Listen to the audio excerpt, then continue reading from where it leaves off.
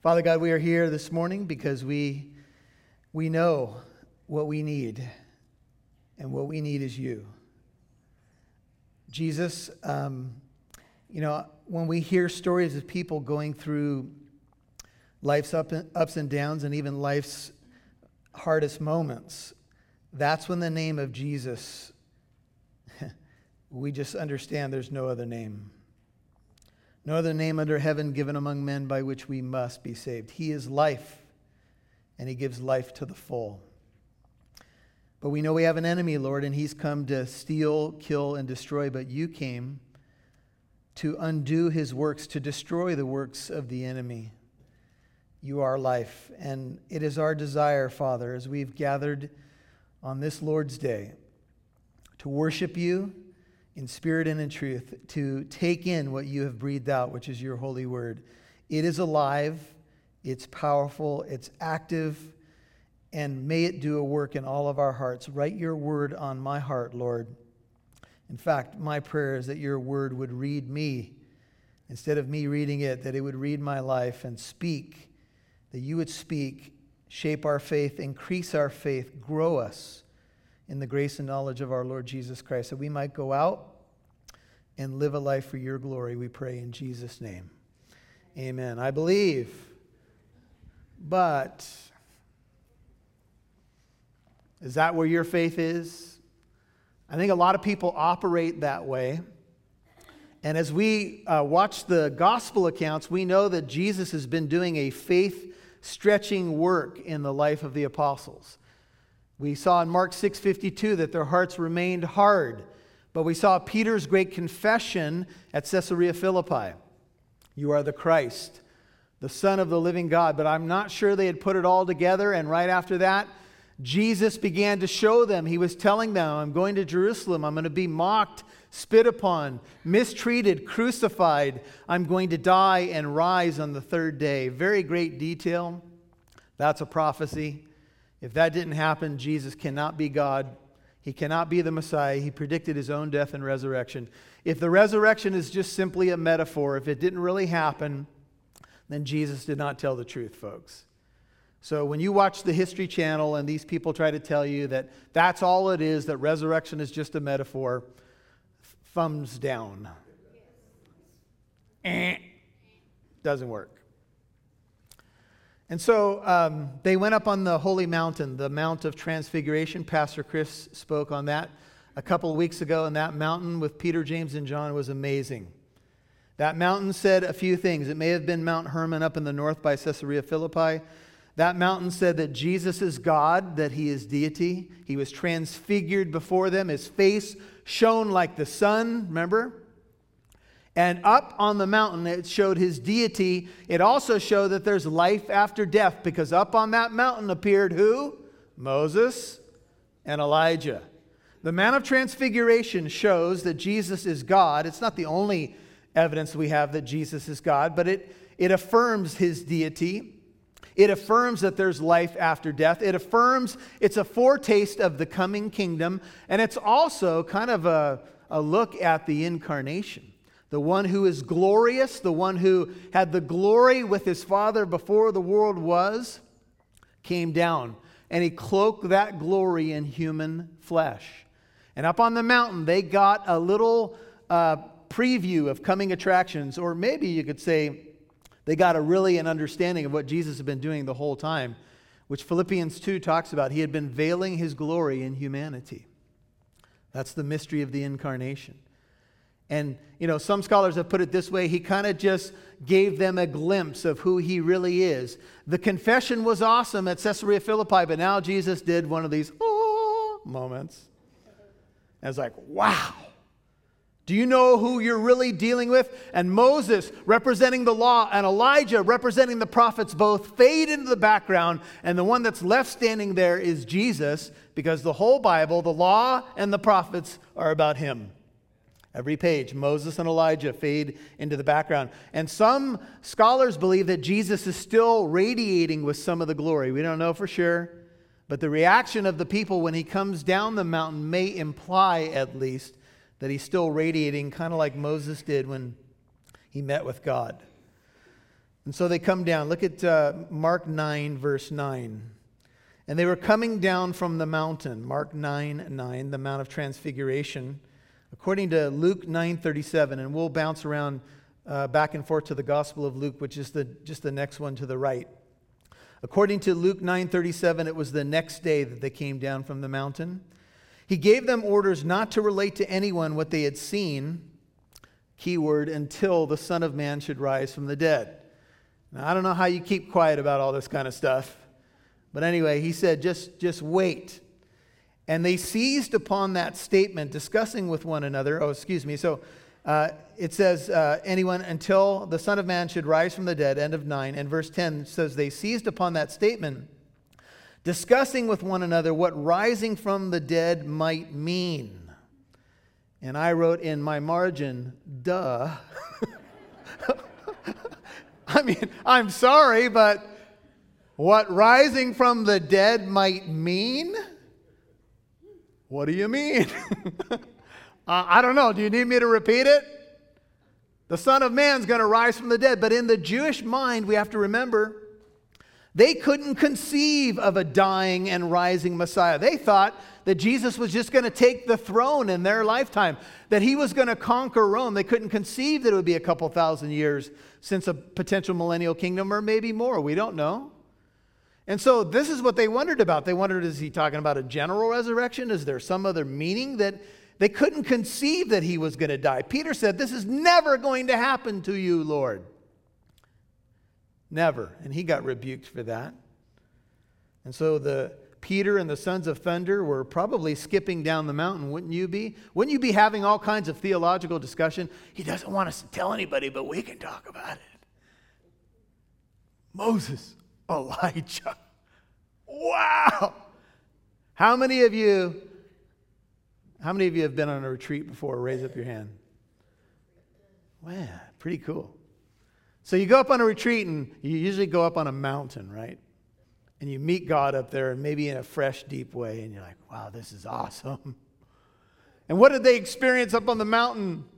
This is my beloved Son, in whom I'm well pleased. Listen to him. And they're probably skipping down the mountain saying, Moses, Elijah, Jesus, glorified, the theology, the glory. Everybody should listen to Jesus. Don't you think so, James? Oh, yes, I think so, John. Everybody should listen to... Isn't that how we come home from retreats? Everybody should listen to Jesus. We're radiating. Then we come down the mountain. And people down in the valley. Meanwhile, down in the valley, they're not always on the same page. Have you noticed?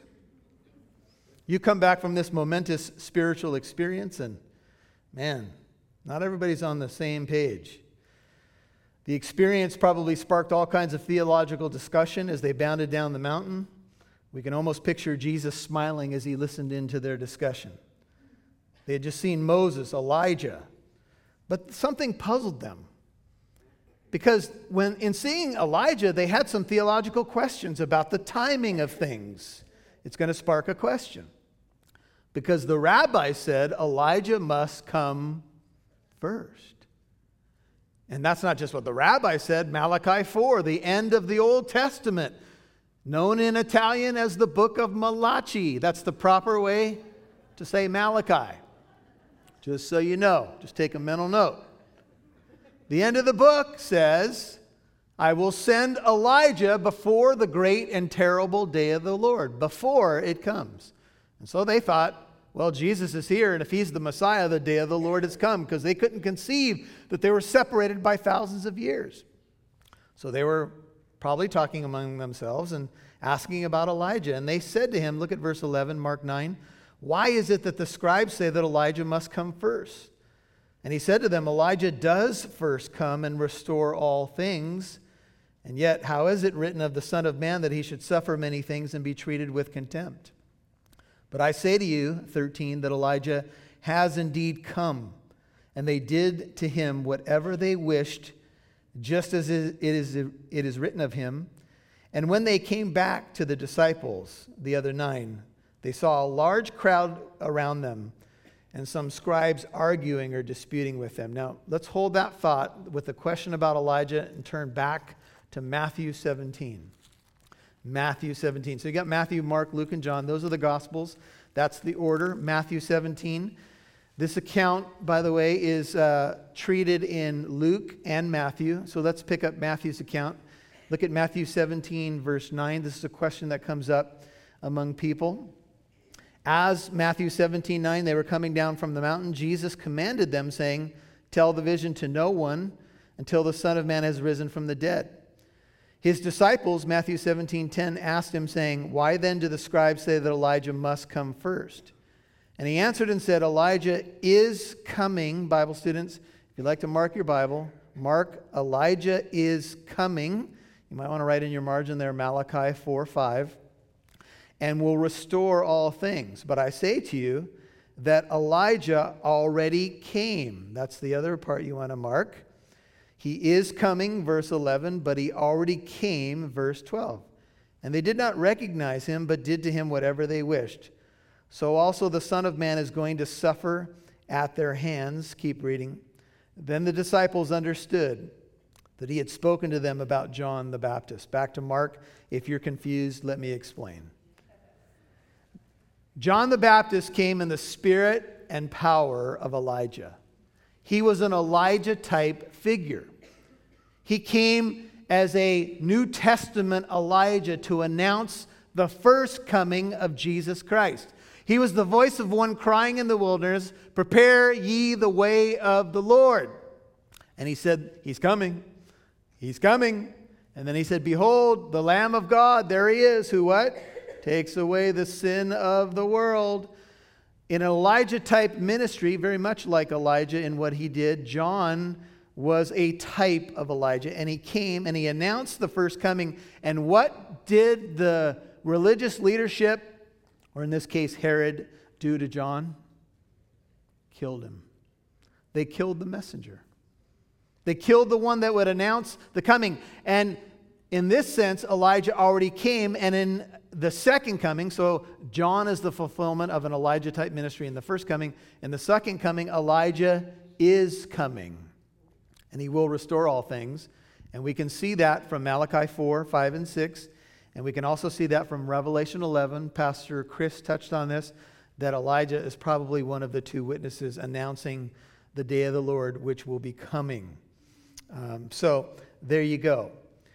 They came down the mountain to an argument, though.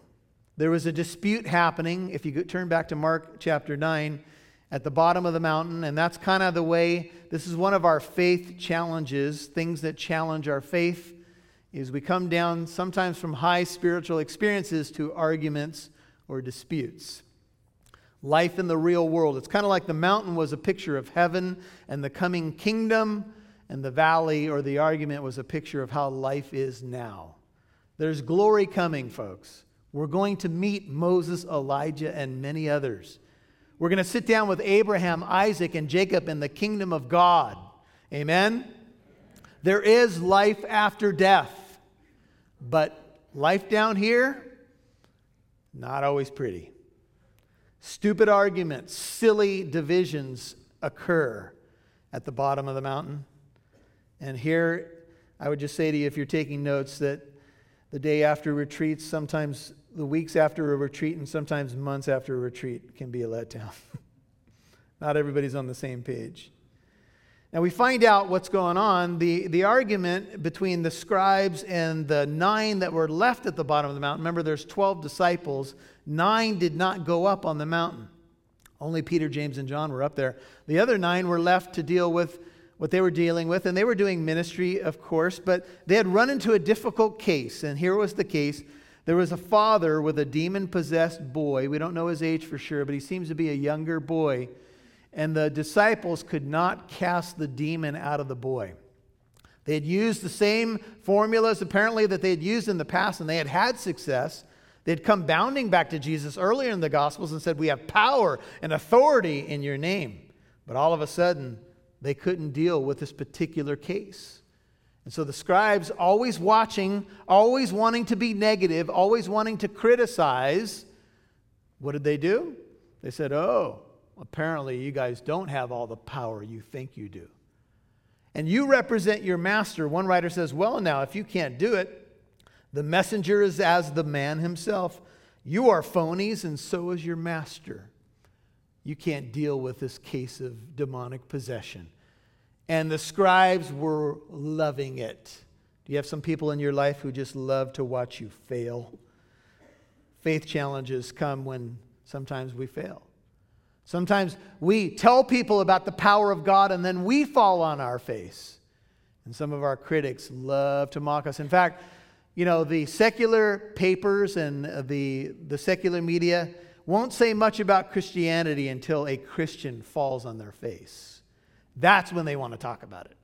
They won't talk about a pastor who's by somebody in the hospital for days as they're dealing with their mortality. They won't talk about midnight phone calls or prayer meetings or giving to the poor or helping out AIDS victims or running somewhere, a relief agency, Christian-based, to help victims of a hurricane or an earthquake or you name it. Oh, they won't highlight that. But if a pastor has a moral failure or somebody who's a Christian blows it, oh, they're right on top of that. And so when the entire crowd, look at 15, Mark 9, immediately when the entire crowd saw Jesus, they were greatly amazed. They were astonished is the language here in Greek, and they began running up to greet him, which means they saluted him or welcomed him joyfully. The question that scholars ask is, why are they astonished? It could just be the presence of Jesus. It just could be that he's here. This is cool. We've been waiting. Or it could be that he was radiating some of the glory. And so their people moved their attention from the situation and the debate to Jesus. And that's what we need to do in life. When we're getting all wrapped up in the minutia of life, please hear me. When we're getting all wrapped up in the minutia and arguments of life, we need to turn our focus back to Jesus. Are you dry right now? Turn your attention back to your Bible.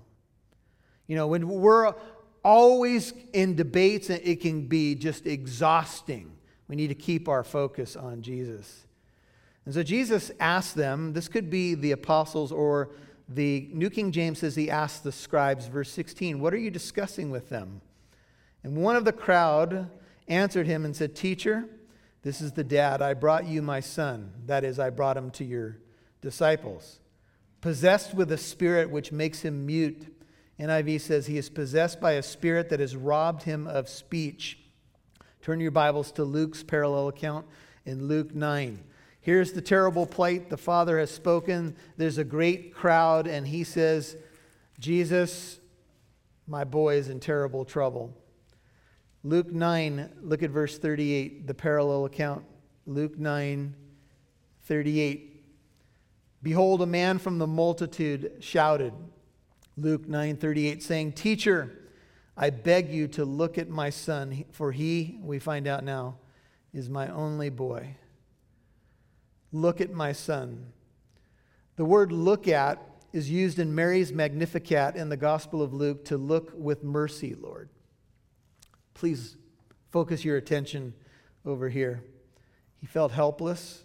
He was watching an unseen force destroy his boy. We're going to find out in a dialogue with Jesus that this has been happening for quite some time. And the father feels helpless. And he's a man from the multitude. He feels like these are things that challenge our faith. One hand in 1,000.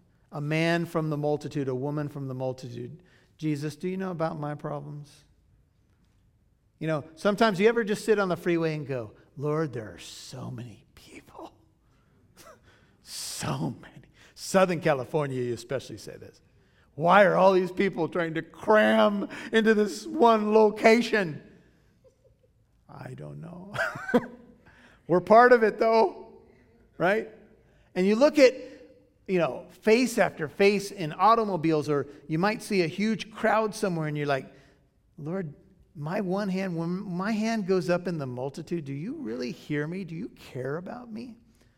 Lord, I believe, but there's a lot of people. How do you keep track of it all? I'm dealing with just 3 or 4 and they're driving me crazy. Can I get a witness? I believe, but I feel helpless. Isaiah 25:4 says, God, you are a defense for the helpless, a defense for the needy. Isaiah 25:4. In his distress, a refuge from the storm, a shade from the heat. There's a sense of urgency. The devil had robbed his son of everything, including his speech. Look at verse 39 of Luke 9. Behold, a spirit seizes him. This is all this boy can do. He suddenly screams.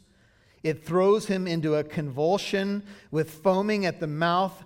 And as it mauls him, it scarcely leaves him. Help.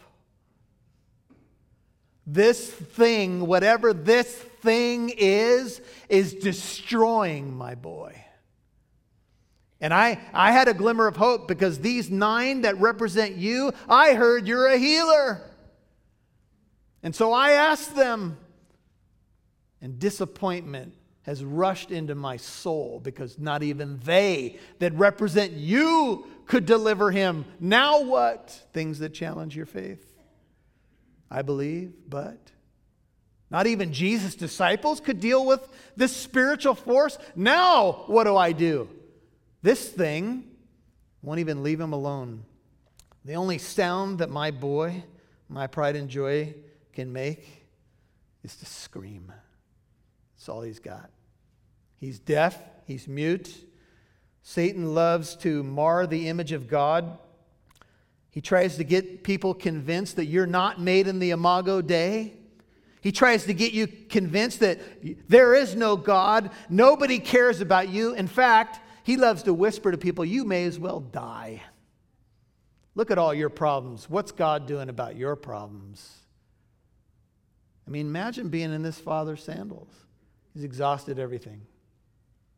There are people all over the planet that are hopeless. They feel helpless. They don't know what to do. They start to doubt their faith.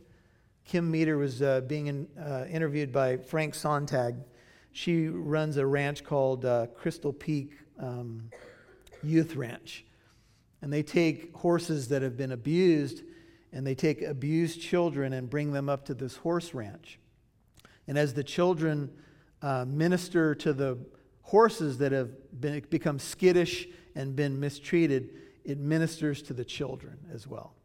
And Kim Meter began to share her story, and she said that when she was a little girl, they threw everybody in the car, her and her 2 siblings, and they drove off to grandma's house, and nobody was talking, and she had a terrible sinking feeling. And I think she was maybe 9 or 10 years old.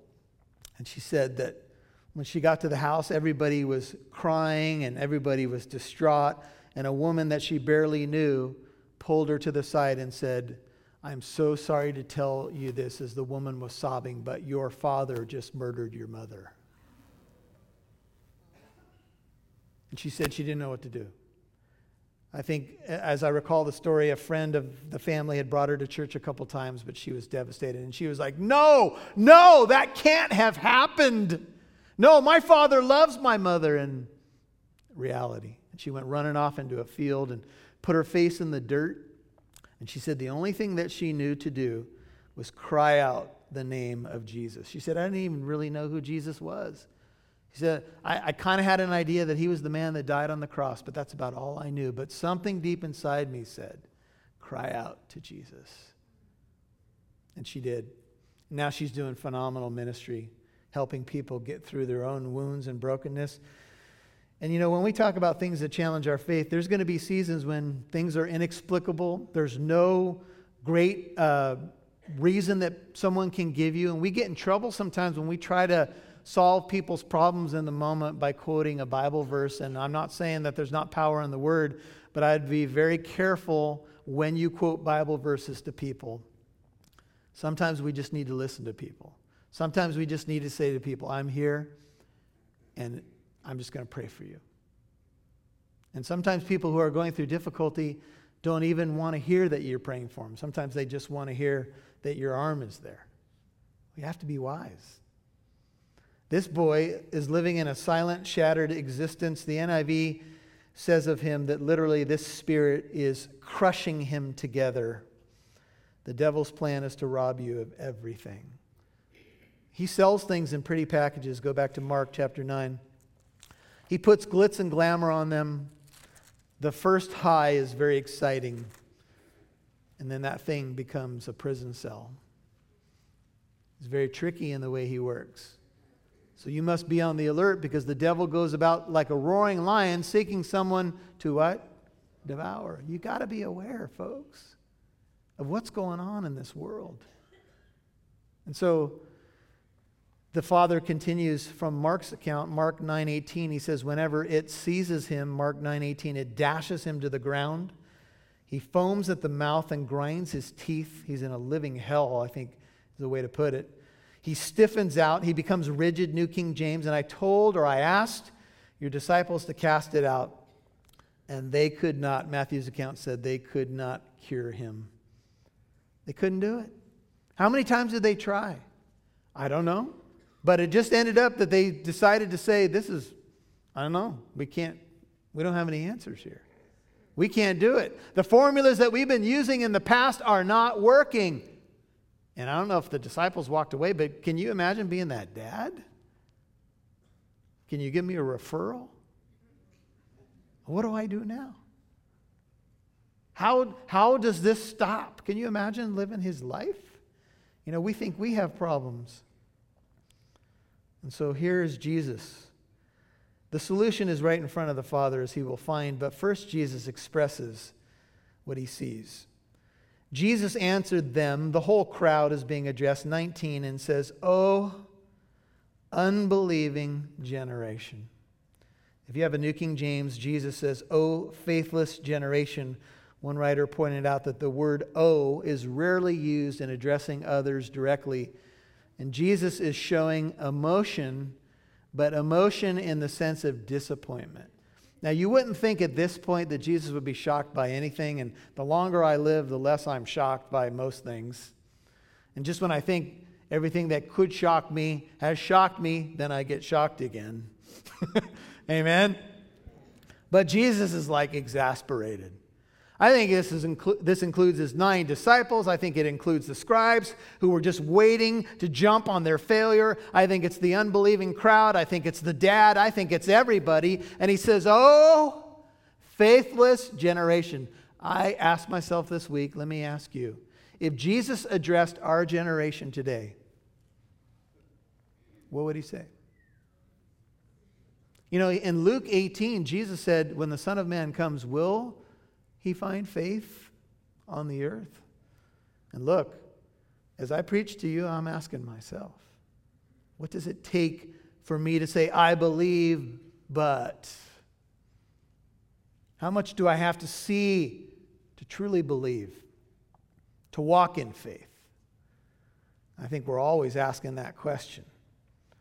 The word generation indicates Jesus' exasperation with everybody there. Frederick Godet, he's a French commentator, suggested that Jesus' exasperated response may have been partially due to his wonderful night of prayer and communion on the Mount of Transfiguration. He says he feels himself a stranger in the midst of unbelief. The holy enjoyment of the night has made, as it were, him homesick, close quote. You're up on this mount, you're glorified before your disciples, the 3 inner circle. You come down the mountain and all there is unbelief. You go into your workplace. You come away from a Sunday message. You feel re-energized until you get to work. You're like, what in the world is happening here? But it's not just at work, and it's not just at secular colleges. Sometimes it's in our own believing families. Sometimes we run into a situation and people that we believe have been walking with the Lord for a long time are ready to drop their faith like nothing. Ready to abandon their commitment to Christ. A little bit of challenge. That's it. Christian thing's not working for me. You see, the problem with the disciples is one key thing that was missing, and we find it out in the account, and I think many of you are familiar with it. Get this. They didn't pray. Jesus said this kind only comes out by prayer, and guess what? they didn't pray. Can you imagine going into a situation where you're dealing with an unseen force that has more power and it's scarier than anything you've ever dealt with, and you go in there and you don't pray? But how many things have you and I done where we've become so used to formulas and things that work for us that we don't pray about it anymore? You know, prayer is our central communion with heaven. When we pray, that's when heaven is enlisted. When we pray, that's when evil is resisted. But if we don't pray, no power. And I'll tell you, it's a mystery and it's a discipline, because to get on your knees and pray to God, who is Spirit, is not an easy thing. It takes faith to pray. Faith is an act of obedience. Prayer is an act of obedience. Prayer is an admission of my dependency. Anne Graham Lotz, daughter of Ruth and Billy Graham, tells about her mother. She says, "What my mother taught me, and that which I seek to pass on to her grandchildren, is that God is enough, period. Growing up, I had a bedroom directly over hers. No matter what time I went to bed at night, I could see the light from her room reflected in the trees outside. Were I to slip downstairs, I would find her on her knees beside her bed. There was no use waiting for her to rise. She would be there in prayer for hours at a time. No matter what time I arose in the morning, I would see the light from her room. When I arrived downstairs, she'd be at her desk reading one of 14 different Bible translations that she had." She says she knew God well. Is God enough? You know, we get into all of our formulas and our bullet point lists about what we should do. Look, we've got to start with the one who can actually do something about our situation. Is your marriage in trouble? Your faith in trouble? Have you hit a crossroads in your life? Just go back to the one who can deal with all those things. Jesus called this a faithless generation. And then he said, "How long shall I be with you?" Look at verse 19. I love Jesus. This gives me reason to talk sometimes the way I talk. "How long shall I put up with you?" And then Jesus says, "Bring him to me." I want a video room in heaven because I want to see the way Jesus said things. I have an idea of how he said things, but it's like, to paraphrase, Jesus had really moments like, really? Didn't that give you hope? Bring the kid to me. Get out of the way, you sissies. I mean, that's it. Praise God. I mean, it's awesome. It's a crooked generation. And they brought the boy to him, verse 20, and when he saw him, immediately the Spirit threw him into a convulsion, and falling to the ground, he began rolling around and foaming at the mouth. The spirit inside the boy went, uh-oh. There's the one that's powerful. See, the demons knew who he was. This is a last-ditch effort. I'm going to get him on the ground again. Get the foaming machine going. Sorry, I don't mean to be glib. This boy's living like an animal. I read a commentary this week that shared the real-life story of Thomas Sullivan, recorded in the Chicago Tribune. The studious boy, within a matter of weeks, became involved in the occult and Satan worship. He stabbed his own mother, set fire to the house, hoping to kill his father and brother, then cut his own throat and wrists with his Boy Scout knife and died outside in the bloody snow. Within a matter of weeks of opening the door to satanic darkness. You don't believe it's real? I don't know what page of the Chicago Tribune that story was on, but that's the kind of stuff we don't want to talk about. A Boy Scout shattered. And so Jesus, in verse 21, asked the Father, "How long has this been happening to him?" And he said, "From childhood." I don't know if this is Jesus asking for clarification. I think this is a divine appointment, like so many we've read about in the Gospels. I think Jesus knows the Father's pain and has come down from the mountain to deliver his boy when no one else could. And that's what he did for you and me. He came down because no one else could help us. Do you believe it? That's why he left his glory. He did it for you. God so loved the world. Paul said he loved me and he gave himself up for me. Hey, leaving the glory of heaven was a pretty big step down. Being born in Bethlehem in a cave was a pretty big step down. He did it for me and you. He says it's often thrown him, 22, both into the fire and into the water to destroy him. I'm sure that this had to be a very tough caretaking situation. Can you imagine the people they needed around this boy just to deal with a day? They never knew when the Spirit would convulse him and try to throw him into a fire or into a body of water.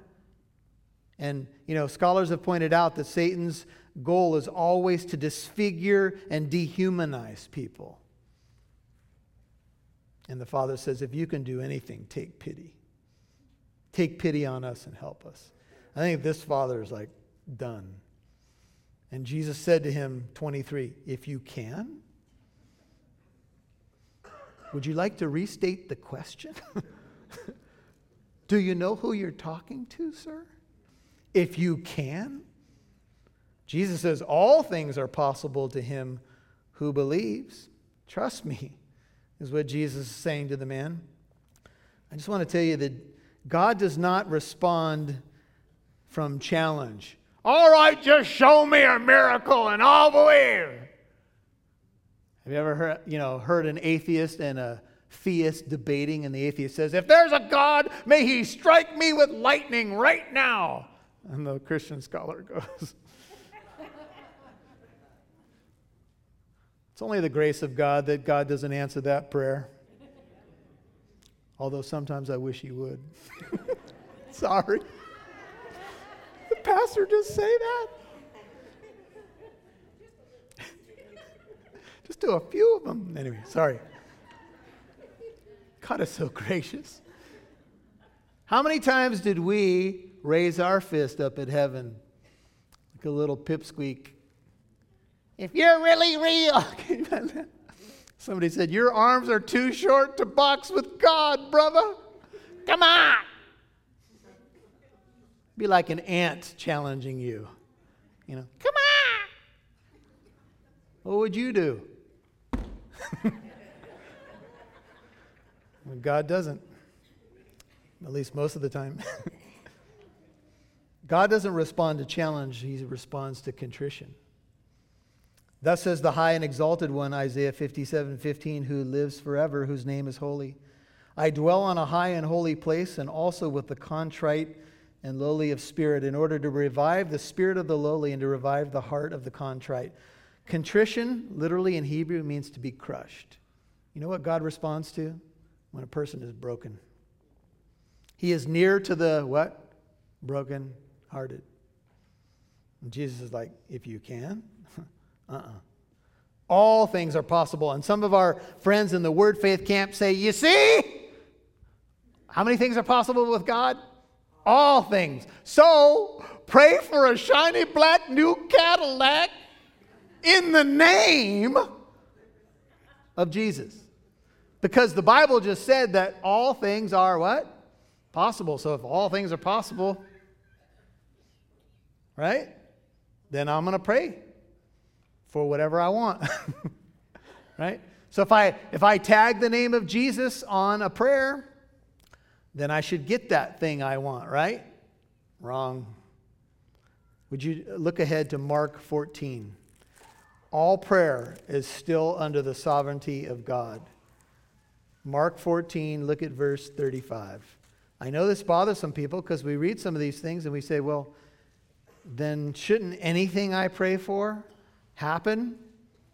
Well, let's read Mark 14:35. Jesus in the Garden of Gethsemane went a little beyond them. The night before he dies, he's praying, and he fell to the ground, Mark 14:35, and began to pray that if it were possible, the hour might pass him by.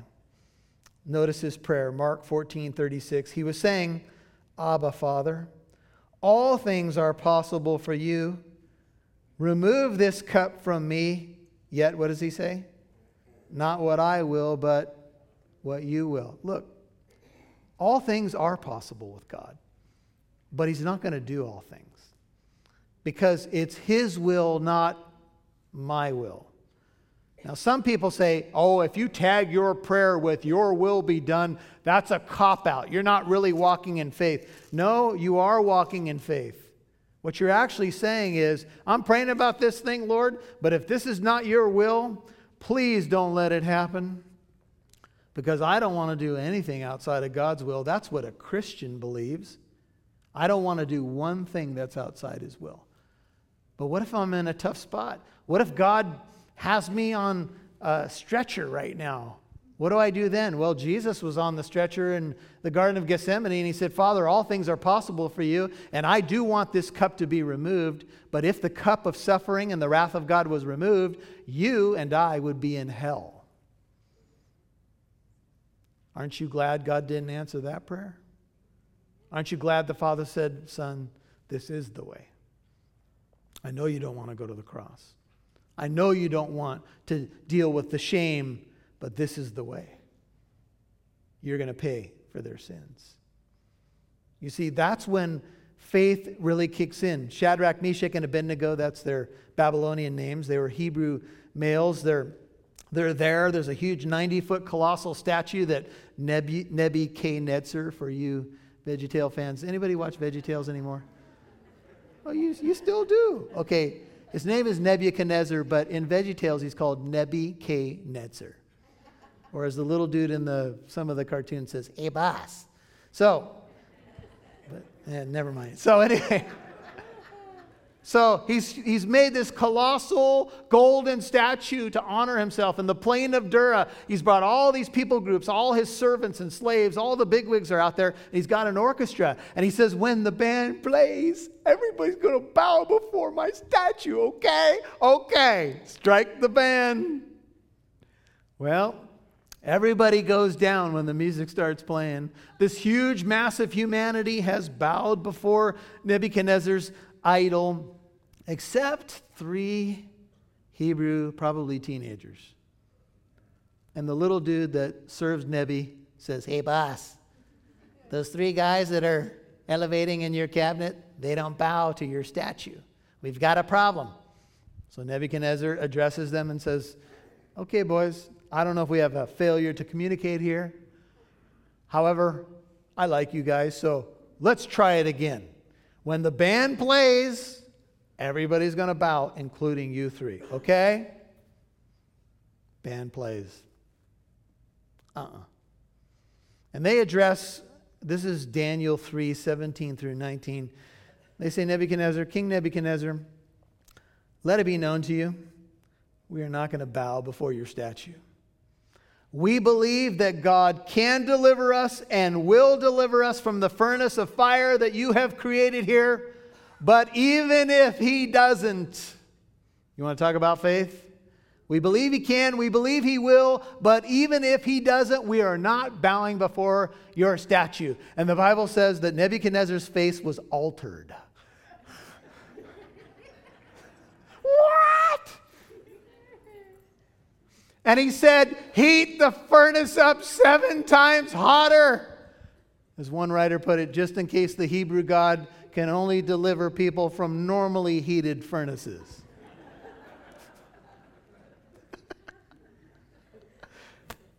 And we know the story, right? They went into the fiery furnace and there was a 4th. And as it says in VeggieTales, when the little dude looks in there and he says, there's a 4th one in there, boss, and he's real shiny. Yep.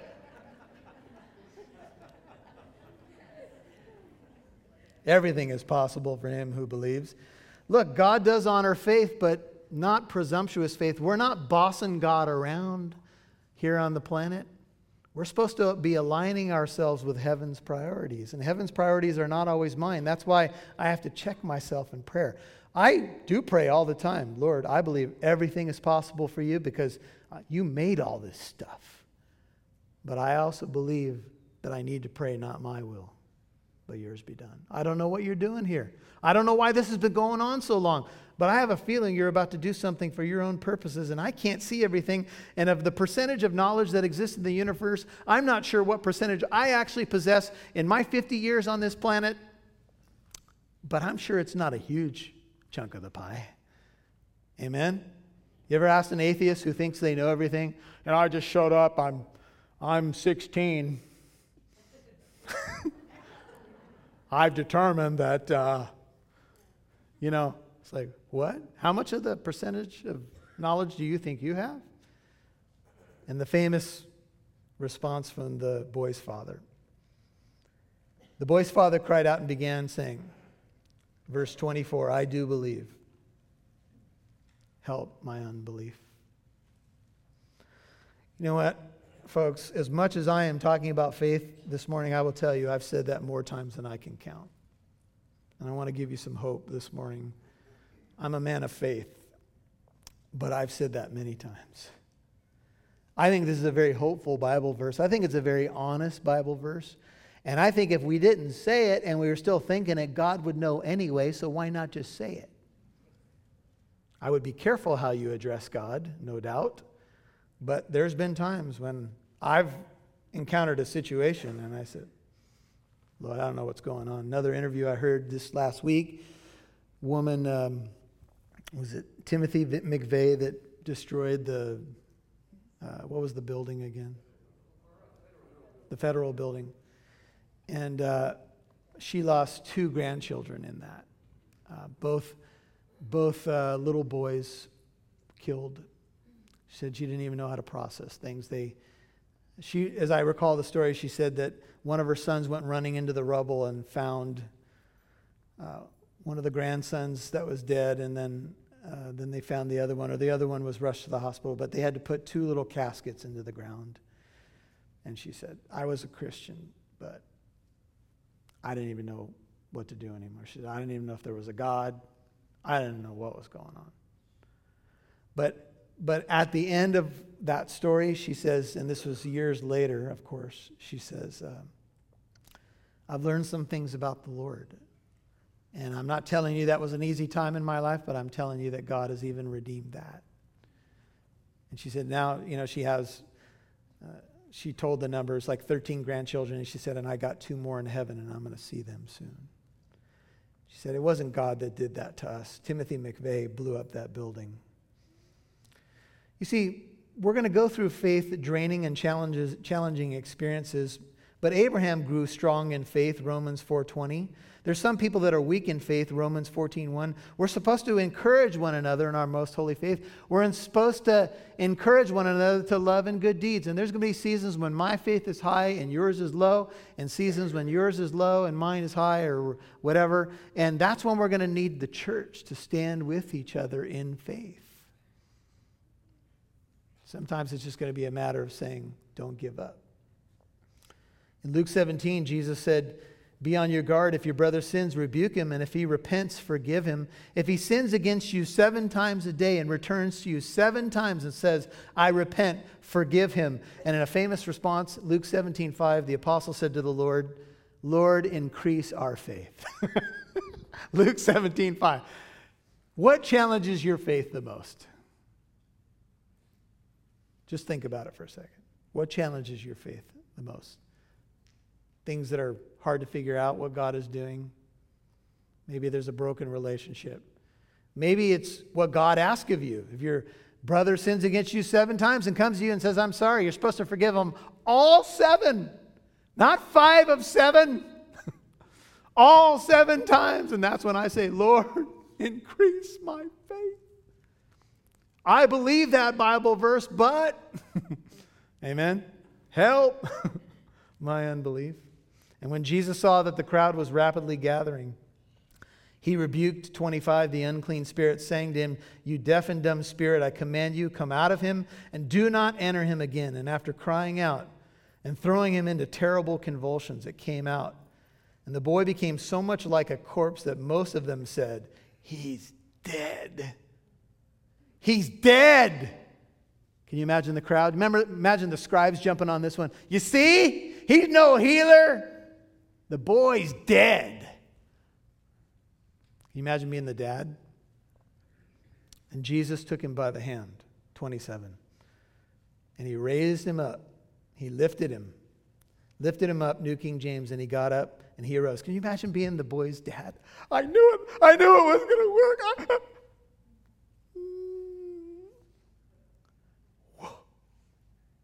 Can you imagine the boy? He's probably burned from burn marks, disfigured. I don't know if his whole being was normalized again. I don't know, but I want video. Can you imagine? This is a type of the resurrection. The devil has come to kill, steal, and destroy. I came that they might have what? Life, and have it to the full. And he comes and he pulls us up out of the cesspool of sin and the mess that we create and the lies and the tactics of the evil one. The demon was dashing him to the ground, throwing him into convulsions. But Jesus healed the boy, Luke 9:42, and it says he gave him back to his Father. And Jesus comes down from heaven, from the glory of heaven, to this earth to bring dead people back to life and give them back to his Father. Has he done that for you? He's done it for me. I was dead in my trespasses and sins. No true life. I was walking around, but I didn't have life. And you know what he did? He reached down the hand and he said, I'm going to bring life to you. It's changed me forever. Almost now 3 decades of walking with him, and I'm never the same. You see, Jesus is enough. And when you come into the house, we're almost done, and we're going to prepare our hearts for communion, so if the ushers can get ready for that. When he come into the house, his disciples began questioning him privately, and they said, why could we not cast it out? 29, Mark 9. He said to them, this kind cannot come out by anything but what? But prayer. Alexander McLaren said, it is often our God-given duty to attempt tasks to which we are conspicuously inadequate in the confidence that he who gives them has laid them on us to drive us to himself, and there to find sufficiency. The best preparation of his servants for their work in the world is the discovery that their own stores are small. And Jesus in Matthew 17:20 said, you couldn't do it because of the littleness of your faith. For truly I say to you, if you have the faith of a mustard seed, it's not about the size of your faith, it's even a little bit of faith. You shall say to this mountain, move from here to there, and it shall move, and nothing shall be impossible for you. I don't know what mountains you're facing right now, but Jesus says this kind only comes out by prayer. The New King James adds prayer and fasting in some of the different manuscripts. And Luke 9:43 concludes that all the people were amazed at the majesty of God. And I'm going to give you a preview of what's coming. So think about everything that's happened and just read these next few verses with very little commentary. But actually, the next 3 verses are Jesus reiterating that he's going to die. They were afraid to ask him. And then, as you keep reading on in the text, in Mark 9, they start arguing about which one of them. Well, I'm even embarrassed to say it. They come away from this whole scene and they get in an argument about, y'all know what's coming, right? Which one of them is the... Wait a minute. Don't you think that their argument should have been about how great Jesus is?